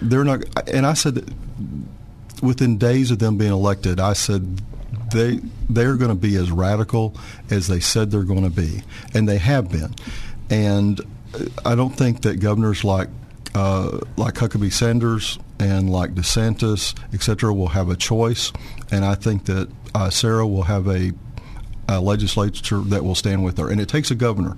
The legislatures by themselves may want to stand, but it takes a governor. And like I said, I don't think she'll be looking for any kind of fight, but I don't think that she's afraid of a fight, and I don't think she's afraid to stand by her values. Well, she definitely worked with one of the fighters. I know that. So we'll see how that all goes. But let's talk about, there's three distinctive branches of government. You got the judicial, you got the executive, and you got the legislative. And you're in the legislative branch. You're in the state Senate. I'm in the best one. Yeah, I'm in the people's branch. And people miss that. We talk about term limits and stuff. We're the ones that actually represent the people. And the executive branch is so necessary. You got to have that strong leader, and you got to have the courts. But man, if you don't have somebody out there advocating for the people, the people get run over. And so I love this job. Do you guys hold the purse strings more or less than what the federal legislature does? Oh, more. We have a balanced budget, so much more than the federal does. I mean, one of the reasons that we're in such trouble and headed into a recession is we've just printed money like there was no end. Yeah. So yes, there's just no comparison to Arkansas versus Washington. All right. So I got to ask you, Senator Clark, I got to ask this question. In your wildest imaginings, did you ever think that you would see gasoline at $5 a gallon? No. I might have thought maybe it was possible at some point, but no, I really, $4 is high. So yes. So no, and I can see it going much higher. Yeah. So did you ever think in your wildest imaginings that you'd have to be able to define for people what a woman was? Absolutely not. I mean, I sit here every day talking to the folks here in Arkansas, and I got to tell you, some of the things I talk about now, I just shake my head. It's incredibly crazy what's going on. If people didn't hear yesterday, Biden threw down the gauntlet, and he's coming after the states about transgenderism and all of that. Get ready, it's coming. There's going to be a big war about this, a big war, and part of it is about boys being able to be in girls' sports, even though they're boys, and because they think that they want to be a girl. I don't get it. Dave, this was not a subject that I wanted anything to do with, but I ended up being the sponsor of the Senate sponsor of the SAFE Act, right? Representative Lundstrom's bill, and actually someone had come to me a year before about this subject and said, we need to do something, and we didn't think anything like this was going on in Arkansas. And I said, yes, we do. And I said, I put them with the Bureau of Legislative Research and write a bill. They brought it to me, and I sent it to like 5 other legislators. And no one responded, and they get as many emails as I do, so they may not have even seen it. Right. Because I said, this is not my type of legislation. You look at my votes, you'll see I'm very conservative, but I run bills on child welfare reform, on water, et cetera. I don't run pro-life bills, and I run 1 or 2 gun bills, I think. But overall, that's just not what I do. But come October, this person called me back and said, well, how about this bill? And I said, needs to be run. I'll file it. But I wasn't excited about it, partly because I knew the media and so on. And so, but then Representative Lundstrom filed her bill, saw my bill, and she had actually done her homework. I mean, we had written a bill, but she had really written a comprehensive bill, and she asked me if I'd like to be the Senate sponsor, and I was honored. But because of that, I know way more about that subject than I ever wanted to know. And being a former youth pastor, what the other side says is garbage. Now, they own the media for the most part. Yes, they do. But it's garbage. And when they talk about not having compassion, I have all the compassion in the world.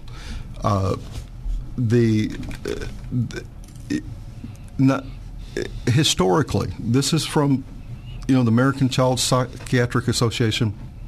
Historically, 90% of gender dysphoria was males, and it was toddlers. Nobody knows why that they decided they were girls, and they persisted to this throughout adolescence. But again, 90% of those, 85 to 90% between 18 and 25, as young adults decided they weren't girls. Right. But I have all the compassion for that boy. I have all the compassion for those parents. I don't know what I would do, but having said that, today it is mostly adolescent females. We've seen as much as a whole 8th grade class. And the things that they're saying, all the studies, we could spend hours, Dave, just on this subject. All the studies point entirely. I'll get Robin on to talk about that. Entirely different direction. And we've got to stand up for young people, and we've got to stand up for family. This idea that all the parents of these kids are for this.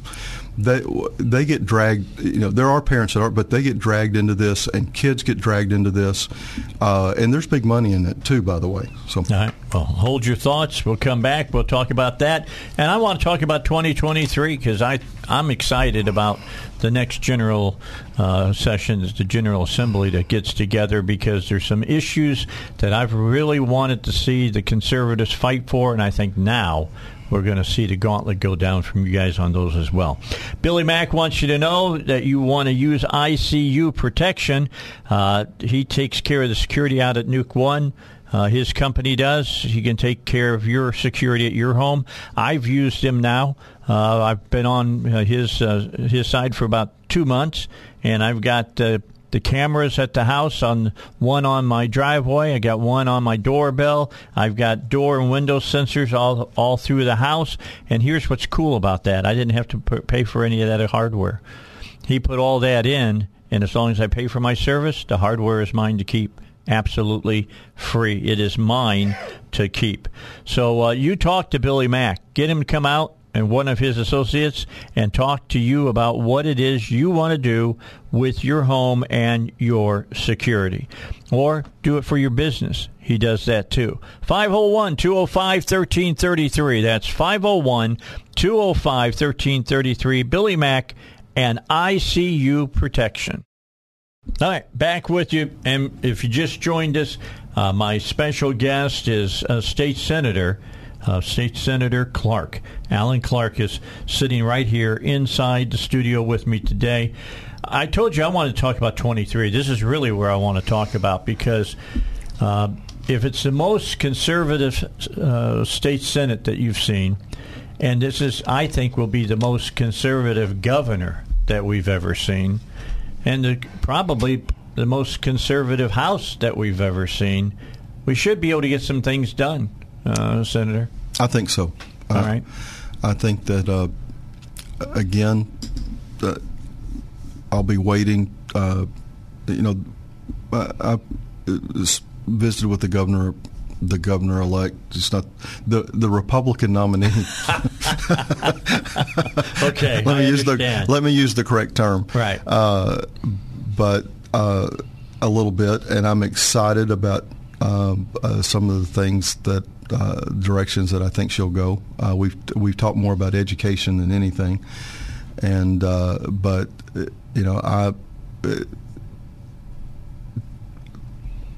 she needs to set her agenda, and we will.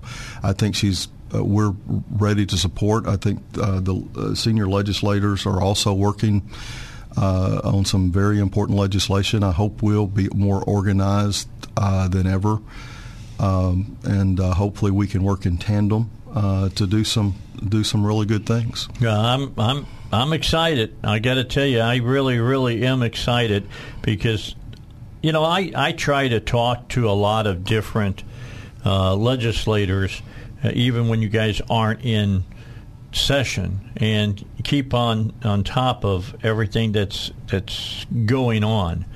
And what I've been hearing is that Sarah's people have been talking to you all and talking about where the governor would like the Republican nominee, same thing here for me, that wants to take us. And she tweeted out today, and David Ray retweeted it, and I had it, and it said that she was looking to give all Arkansans a pay raise by getting rid of the income tax here in the state of Arkansas.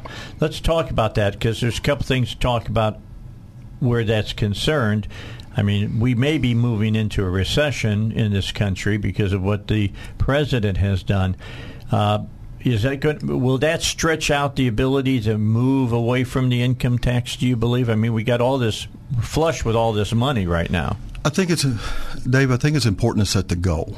When you set a goal and you're serious about it and moving toward it, and I'm glad to see the future governor tweet that. And I won't tell you, I think even as exciting to me, you get in the back rooms over at the legislature, you've got legislators talking all the time about reducing the income tax. And I'm working on child welfare reform, right? And there's looking very seriously at some education things. Other people working on other things, but you've got people that all the time that's what they're working on. We all have our specialties, and people should know that. And you can only do it as you can do it.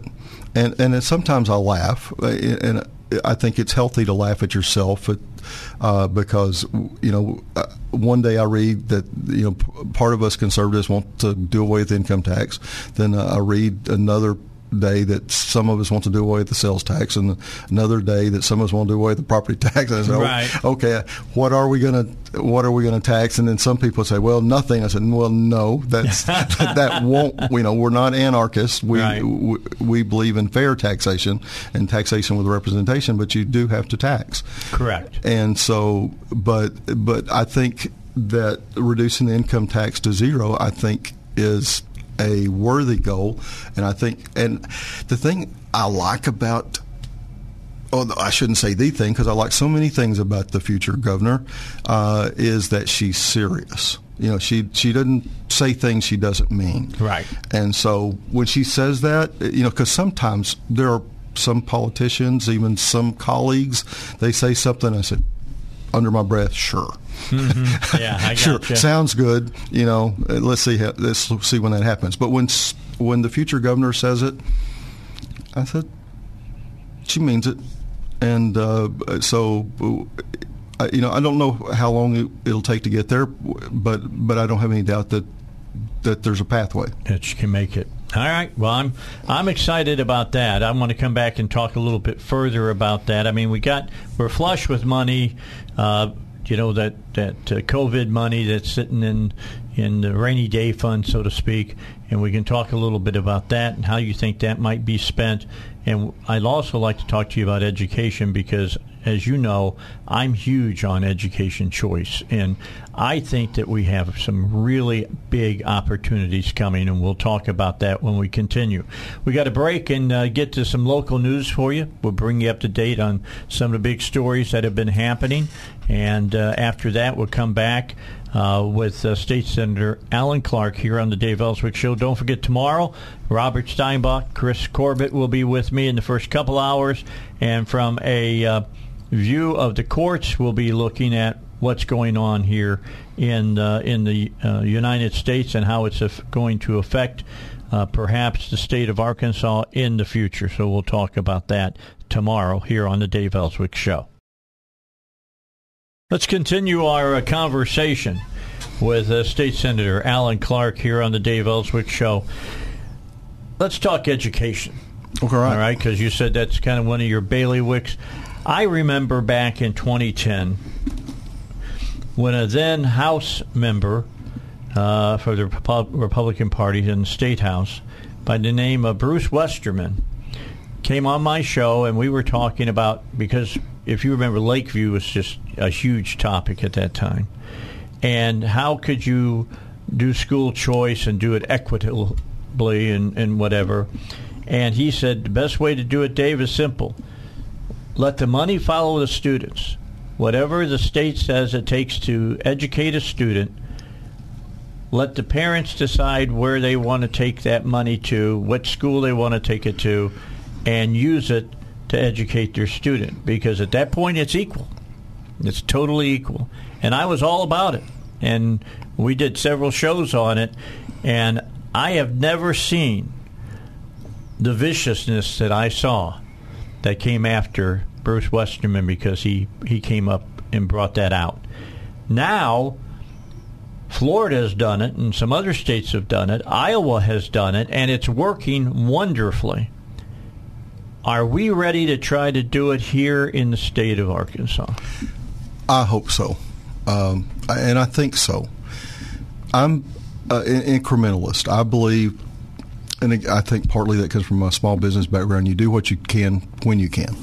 Okay. You know, people will come in and say, you ought to do this, so on. I said, well, if I had, give me the money, we'll do it.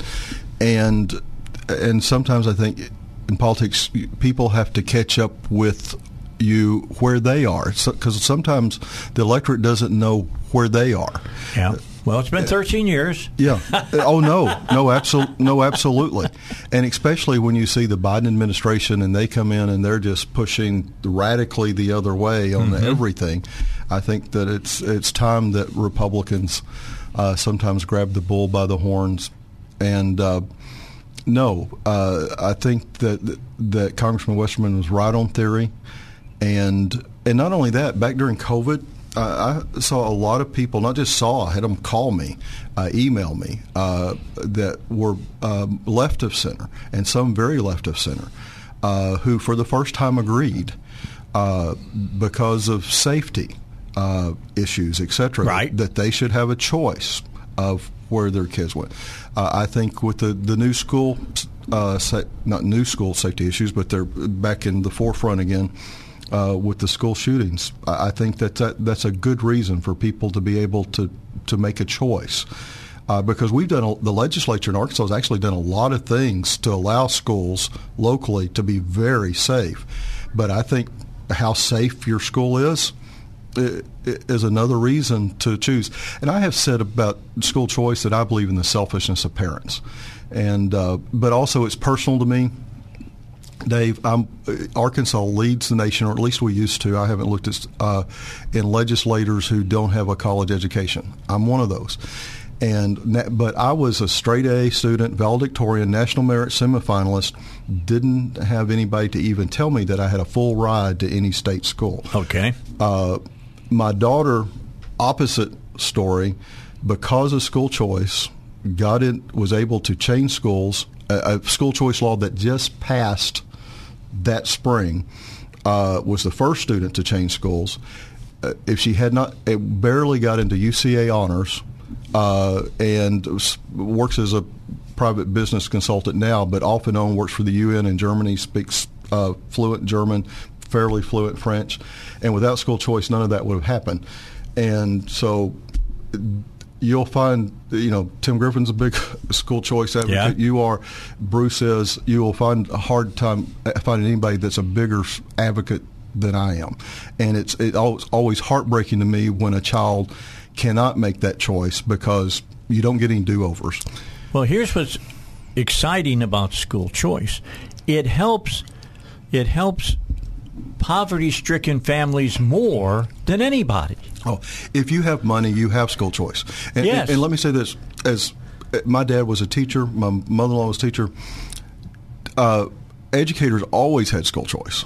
If you went to work there, your kids could go to school there. Right. And so, but if you were able to move, then you had school choice. But no, this is about this is about the poor. This is about the poor having the same choices that everybody else has. This is what this is really about.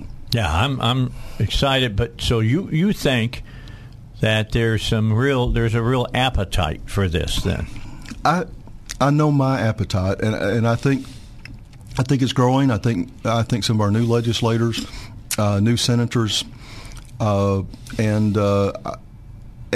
again, I didn't. I'm not going to say anything specific, but the new governor, who I believe is going to be the new governor, had some really exciting things to say about education, so exciting that we did not even talk about this subject. So let me just say that. Okay. That some of the things she had to say about education were so exciting to me, we didn't even talk about this subject. And so I'm very excited about where we're going to go in education, because I think she's going to think outside the box, and I think that is so incredibly important if we're going to move Arkansas forward, because we should be shooting for number one, not for jumping up within the Southeast. We should be shooting for number one. We have some of the best educators anywhere. We have great kids. We have great families. It's time, and school choice is one of the ways we compete. Well, bottom line, whenever you have competition, it typically, the cream rises to the top, so to speak. So it'd be interesting to see what happens.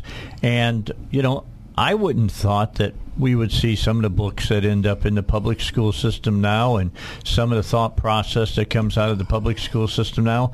And nothing against some of the teachers in the public school system. So I'm going to say some have bought into that whole crock that they're pushing, but a lot of them haven't, and a lot of them probably would get out of the public school system if that money can move out into other schools as well. But, Dave, that's not what ends up happening. Charter schools thrive, private schools thrive, but what has happened, I've seen so many things, so many improvements within our system that people do not even realize came from school choice, is our public schools get better and better. So many things, they're restricted by the federal government, and it's not until charter schools do it or private schools do it and the public schools come back and say, why can't we do it? Mm-hmm. That's not fair. And we say, well, we know it's not fair, and we start pushing back. Because it wasn't that a lot of our public school superintendents were wanting to do those things. They just had no choice. And when we start pushing back, then we start doing things that make more sense. Okay, so you not only see this appetite as far as school choice and opening, the ability of schools to open and things of that nature, but you believe that within the public school realm, you will see the public schools bend a little bit more to the parents. I already see it, and not only that, Dave. Most people, because that's one of the things that a lot of people fear, that people are just going to flee the public school system. Where you have good public school systems, people want their kids to be. If they live in that system, most of them want their kids to be a Lakeside Ram. They want them to be a Hot Springs Trojan. They want them to be a Lake Hamilton Wolf. And all of the things being fairly equal, they don't want to change.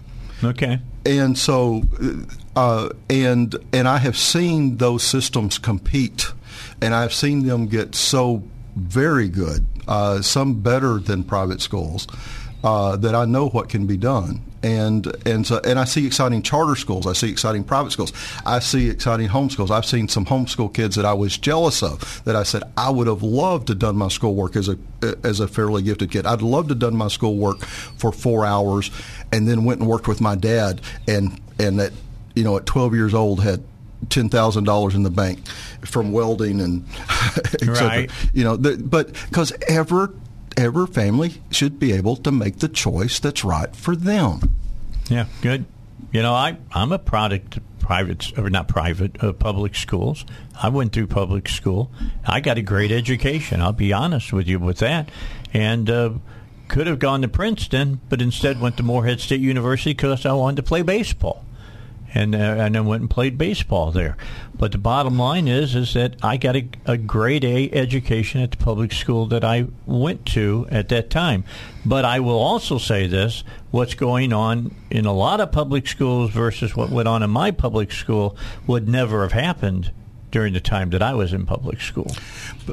True, but a lot of this has been thrust, from the federal government down, has been thrust on. Because I want to tell you, we have some very conservative superintendents out there. I mean, there's some that aren't, but let me tell you, we have some very conservative superintendents, some very conservative principals, some very conservative teachers, and where we allow them the freedom to really have school the way they would like to have school. So often they haven't had, and school choice does that. As they have to compete, they're allowed to come back. It's only when they get that competition from elsewhere that they're allowed to come back and do the things that work. All right. So, a little public education for you here on the Dave Elswick Show. All right, our guest is, of course, State Senator Alan Clark. We're going to talk to him further when we come back. We got to get our final break in. Let's do that. It's about 9:46 here on a Thursday. Tomorrow's Friday, and that's always a good day. So stay with us. We got more to talk about. All right, we're down to about 11 minutes left here in this 9 o'clock hour. I got to tell you, 9 o'clock hour flies because we have such great guests during 9 o'clock, like who we got today, and that's State Senator Alan Clark. And I was talking to the senator about when we move into 2023 and we get into the general assembly that's going to happen during that time, that I want to see him a lot on the show. I'm looking forward to it because he always comes out and he's a straight shooter. I'm just telling you, that's exactly what Alan Clark is. You said something during the break. Now I talked to these guys during the break. We don't sit here and just stay mum. And I said I want to talk about the extra money that we've got in the rainy day fund or whatever they call it now. All the COVID money that's gone. There's over $1 billion sitting there. And the governor has said that it looks like he wants to call a special session. Now, you said that he doesn't have the votes to call it yet. Is that right? No, I didn't say he didn't have the votes to call it. Okay. I said I hope he doesn't have the votes to call it. I hope we don't. I don't think that we don't know. The recession's just starting. We don't know how bad it's going to be, and I think it's going to be worse than most people think. And there's nothing that we would do now that can't wait till January, and including tax cuts. We've already cut taxes. We can still cut taxes in January. There's no less fervor as the primary winner, Governor-elect Governor Sarah has indicated, has the same fervor herself. So there's no reason to get in a hurry, because I think as the brakes go on this recession, it could be much harder than people think. And when we look at schools that could be paying $6 and $7 a gallon for gas to get, and so on, this could be tough. And to spend this money and then come back and wish we had it, and to put the new governor in place and those of us who are serving in place to even have to raise taxes. Can you imagine? I think, no, don't get in a hurry. That's one of the reasons that our business is here 49 years later, is don't get in a hurry to spend money. Yeah, let's touch on that. You're a small business owner. You're a business politician, basically, and that's why we like to have people that are running their own businesses and things of that nature in their everyday lives. And you said that you're seeing some things that are warning you that there's a recession coming. We had our first down month in 2 years in May. Our biggest, we stock over 2,500 area rugs, Dave, and our biggest rug supplier, senior rep, was in May and told me that they had forced him to take 2 weeks vacation already, that Amazon and Wayfair and two other big internet retailers' sales had nosedived, that lots of their brick and mortar retailers' sales had nosedived. And we saw Target's announcement here last week before last, that their profits were down from 6% to 2% second quarter, that they were marking down TVs and appliances and canceling orders. And last quarter we had a retraction, and as far as our GDP went. And I'm old enough now to have watched these things before, and as people's stock their investments in the stock market are going down, their gas prices are going up, people quit spending. And when people quit spending, sales go down, you go into a recession. And then it builds on itself, because then you start having to lay people off, and then people do get scared, and they quit buying. And the next thing you know, instead of everybody looking for employees, people are talking about unemployment benefits and looking for jobs. And because this has all been built on printed money, you don't know how bad it can get quick. And I think it's irresponsible of us to spend this money when we know, at least some of us know, that it could get very bad. And again, come January, we can do anything that we think needs to be done now. So all the money the governor is talking about putting money back in over to UAMS and things of that nature can wait. Absolutely, it can wait. And the school safety issues, that would be the only thing. And I think most of that because I know some schools that are participating, but I think most of that there's federal money there for. And I know that the Department of Education has been checking into that, but I think there's no sense of us spending money where the federal money's there. That's one of the things, the federal government spending money like there's no end, but nevertheless, it's there. Why would we budget it when you can go fill out the forms for the grant and get a bulletproof entry and get new locked classroom doors where a shooter can't get in? Right. All right. So, see, that's spoken like a true conservative. I mean, a true conservative says, hey, the winds of war, so to speak, are gathering. Let's find out what's out there before we do something dumb. Yeah. Let's keep our options open. Just because you got the money doesn't mean you got to spend it. No, and sometimes, as my mom and dad both would have said that money's burning a hole in your pocket, isn't it? So yeah, and it is burning a hole in a lot of people's pocket in this state. It really, really is, because we're seeing stories about it and all the rest. And nothing against the current governor, but you know what? I know you want to be president, but don't try to do it on our backs. I know that. No comment. Yeah, I got you. Okay, I understand. But that's the way I feel about it. I mean, don't try to polish up your image, so to speak, on what we've got. Well, let's give the governor credit and the legislature credit for that $1 billion surplus. Yeah. Okay. But we're headed for a new governor. The governor's done well, and we're also headed for a recession.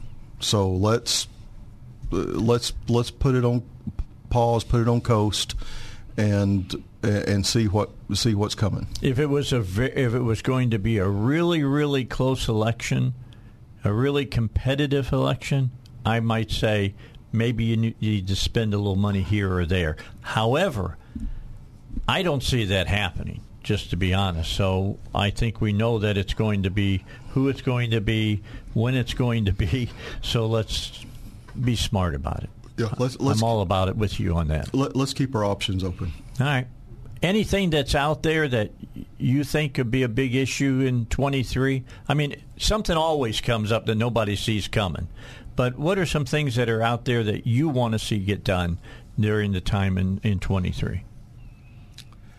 Anything that jumps out at you? Dave, I didn't do any homework. My mind's blank. There's all kinds of things that I've got under wraps that I'm working on. I just again would come back to my excitement.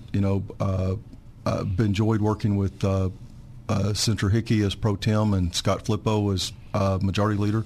I'm excited about working with Bart Hester as our new pro tem and Blake Johnson as our new majority leader. And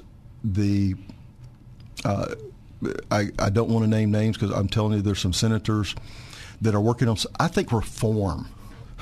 We're working on some reform. Okay. And I think that after 10 years, that excites me as much as anything. There's just, government needs to be reformed.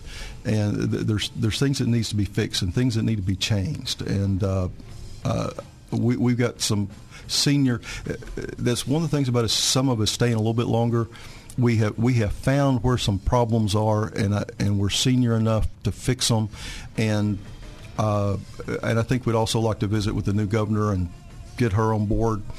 It may not be as exciting or sexy for the electorate, but it's important stuff that needs to be done. All right. We're out of time. Thank you, Dave. Always Thanks for having me. pleasure having you here. All right. State Senator Alan Clark, my special guest here this hour. Tomorrow, be here at 6 a.m., Robert Steinbach and Chris Corbett. And again, we'll kind of look at everything from the judicial side and discuss some of the different things that President Biden is up to. Because, hey, state legislature isn't meeting right now, so we got to talk about the feds. We'll do that. All right, Dave Elswick, see you tomorrow here on 101.1 FM, The Answer.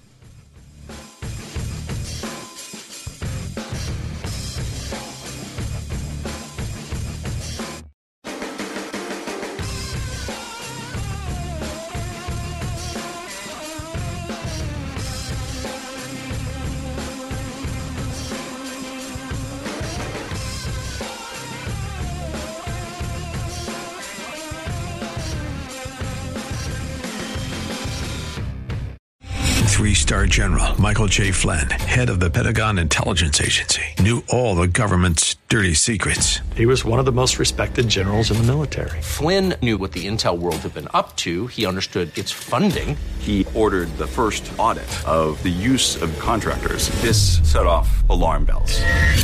The explosive new documentary, Flynn, Deliver the Truth, Whatever the Cost, uncovers the facts behind this scandal. Flynn told the truth. He was the most dangerous person for Donald Trump to hire. I find out the worst enemy that I'm going to face in my life is right here in America. They took my assessment and they wanted me to change it. And I was like, I'm not changing it. They had to get rid of Flynn.